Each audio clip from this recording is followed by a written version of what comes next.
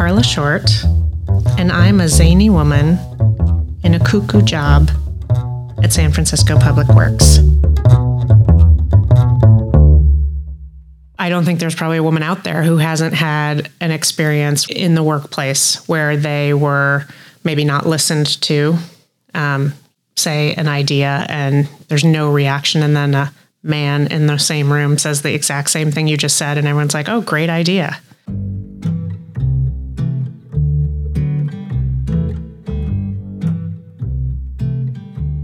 I am currently the interim director of San Francisco Public Works, and that entails overseeing a really large department with lots of employees and lots of divisions that do incredible work.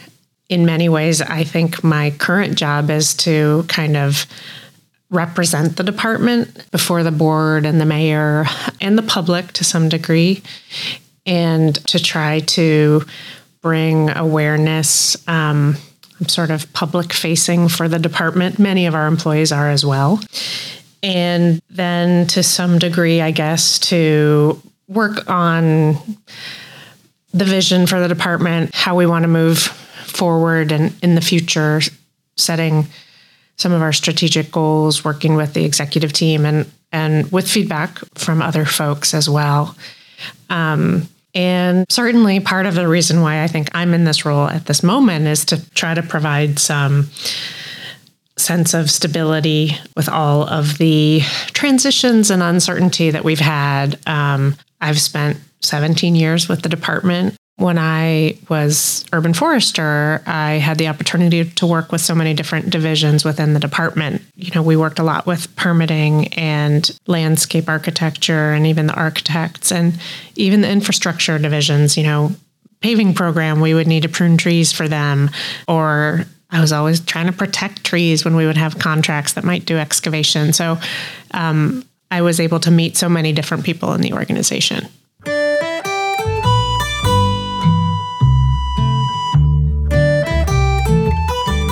I started my career doing primarily international biodiversity conservation, and I worked on habitat conservation as a means toward species conservation. And I was mostly working in West Africa. And my last 4 years that I spent in West Africa were pretty challenging. I was in the Ivory Coast, or Côte d'Ivoire. There had been a coup, there was a lot of civil unrest, and there was basically a civil war. And that was really challenging because a lot of the protected areas actually became havens for rebel forces. And so they had a really significant impact on the protected areas. All that to say, it was a tough time to be doing that work, and I needed a break. I was pretty wiped out. And so I decided to go to graduate school. And at the time, I fully thought that I was just taking a little break, gonna kind of burnish up my resume, and then I would get back into it and head back to West Africa and feel recharged. And in graduate school, I got a job with a tiny nonprofit in Connecticut that did community-based forestry.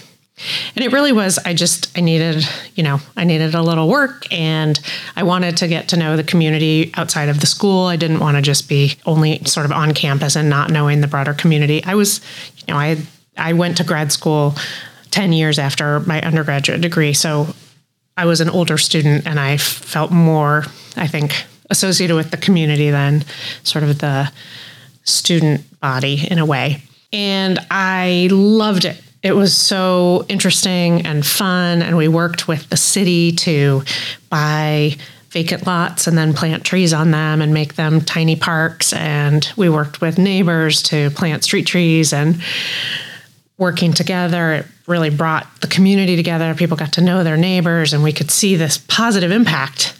And for the previous almost 10 years, I had been fighting blood, sweat, and tears and feeling like we were losing the battle. So this just felt so positive and uplifting to, watch the trees grow that you're planting.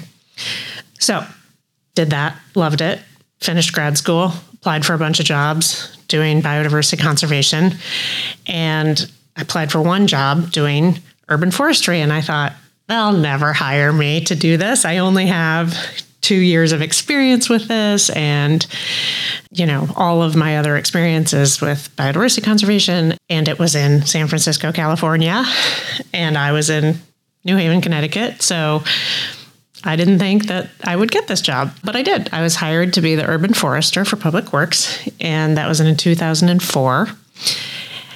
And that started this incredible journey with the city and with Public Works, working towards what is now our Street Tree SF program, where we got dedicated funding for tree care, and working closely with partners like Friends of the Urban Forest, which was an organization very similar to the one I had worked for in Connecticut. And in fact, that's how I found out about this job, because then staff from Friends of the Urban Forest had gone to my same graduate program, and he posted the job for the city. So I started as an urban forester, and then Buff got dismantled for a little while, and that was tough. And at that time, I went to BSM, and I was deputy bureau manager there. And then when it looked likely that we would pass a ballot measure to take back all the street trees and get some dedicated funding, I applied to be the superintendent of Buff, and I got that job. That's how I ended up here.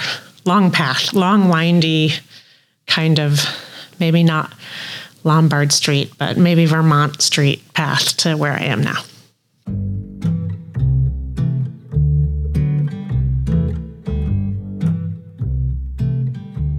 Probably one of the greatest, certainly people that I look up to, who I would like to claim as a mentor, is Wangari Maathai. She was a hero of mine for many years. She was a Kenyan environmental activist. She became Minister of the Environment in Kenya, first woman to do that. She created the Green Belt movement, which was really about empowering women and planting trees and empowering women through tree planting. I got to know her. She was my professor. She was a visiting professor in my graduate program, and she was all that I had hoped she would be and more in terms of a mentor and someone who was so generous with her incredible mind and influence and through that power. And she won the Nobel Prize. So she's no slouch. And we dedicated a tree to her because she was interested in San Francisco and would come to visit San Francisco. And she just represented all of the kind of the best use of power and influence to me. She was warm and generous and so smart, and figured out ways to have a positive impact and to really, look to work for the disenfranchised, always while trying to also make the environment a better place. So I would encourage anyone to read her autobiography called Unbowed. And I will say that this job is really fascinating and great, but also can be challenging. And whenever I feel like, how am I going to get through this? I look to her and I look to that autobiography and I think, I could do it. I can get through it.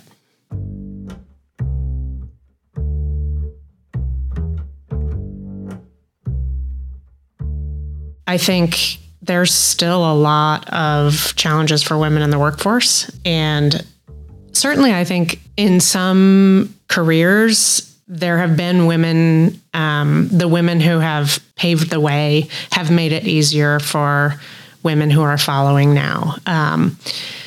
Things were much better for me than they were for women who preceded me. I remember hearing from some of the first women who worked at the operations yard, and there was no women's bathroom. We've come a long way from that. So certainly things were better for me than for a lot of women who preceded me. And I hope that we'll continue to make things better, but we're not done. It's not over. The challenges still exist. Pay disparity is very real, and we need to not get complacent and still work towards greater equality and greater opportunity for women.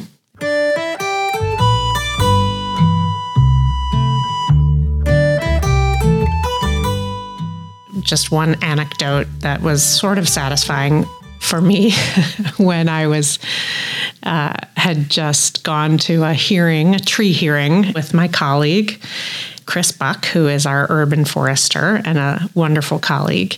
And as so often happened after the hearing was over, people sort of gathered in the hallway, milling about a little bit.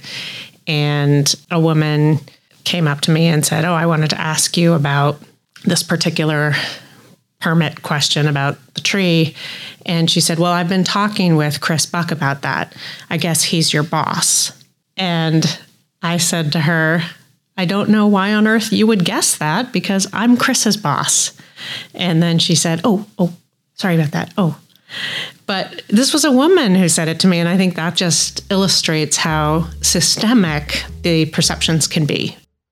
When I was urban forester, we had a small claims court case where a person had brought a claim against the city because they wanted us to pay for their sewer damage. And as anyone who has worked with me for more than a short time has probably heard, tree roots do not really cause sewer damage. They can make it worse, but typically there's a leak, and the leak is what attracts the tree root, and then the tree root gets in there and makes it worse. So we got sued, and we were going to small claims court. And fun fact, you can't have a lawyer in small claims court. Everyone has to represent him or herself, or they can have someone who's helping, but it's not about lawyers.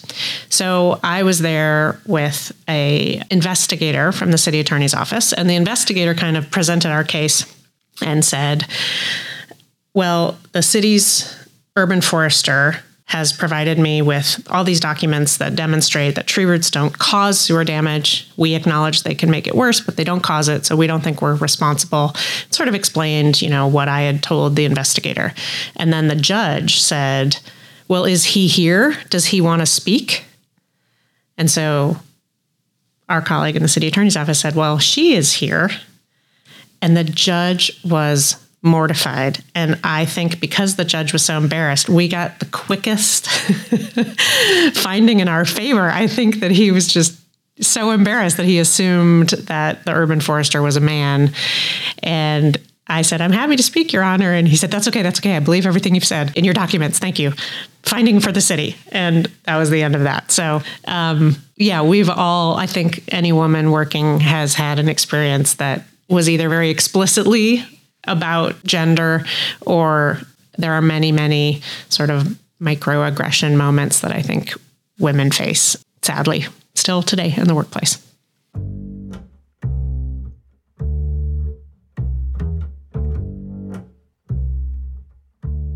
I definitely felt, especially when I was younger in my career and maybe less confident about or determined to make my voice heard, I had experiences many times where I was the only woman in the room, and oftentimes felt like no one was listening to what I was saying. And I had one experience where I literally had to shout to be heard in a room, and everyone looked so stunned.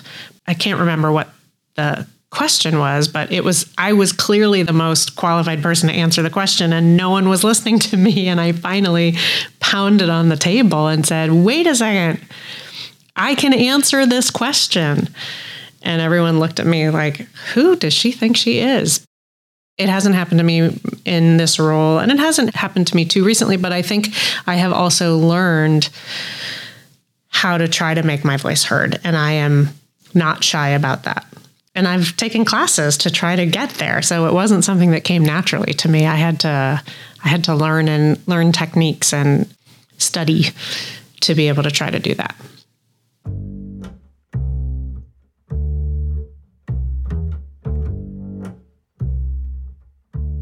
I think women often are taught at very young ages that it's not appropriate to advocate for oneself. And I think by contrast, men and boys are taught that it's a good sign to advocate for oneself, and it's important to advocate for oneself. And so I think a lot of women are reluctant to seek leadership positions because they think that might reflect poorly that they have that ambition. I also think I think many women, I'll speak for myself, I am more comfortable in a collaborative kind of approach. And sometimes that feels like you're not a leader. If you're in a leadership role, you're supposed to be the one leading. I think one of the things that I've really appreciated in this current role is I feel like I have been able to have a very collaborative approach, and it's really working with colleagues to advance the organization. And so I don't feel like I'm the leader. I feel like I'm part of a team of great people, and we work really well together, and together we're forging that path. But certainly, I think that might contribute to some women's reluctance to be in those roles. And then another thing for many women is having a family as well as a career prevents you from being able to have some of those opportunities, whether it's because you took time off to have a family or whether because you are trying to balance the needs of having a family and having a job that takes a lot of time and energy. And so I think that's a barrier for a lot of women.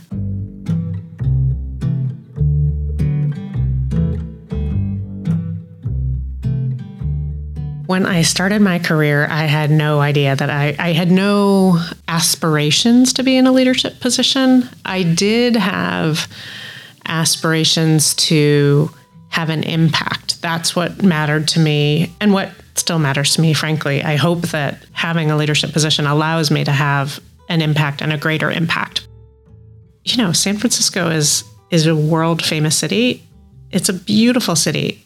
It's a diversity. It has so many wonderful attributes and aspects. And so every day we can see the impact that we have on the city.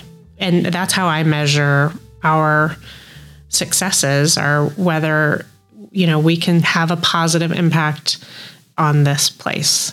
Yeah, that's how I measure it.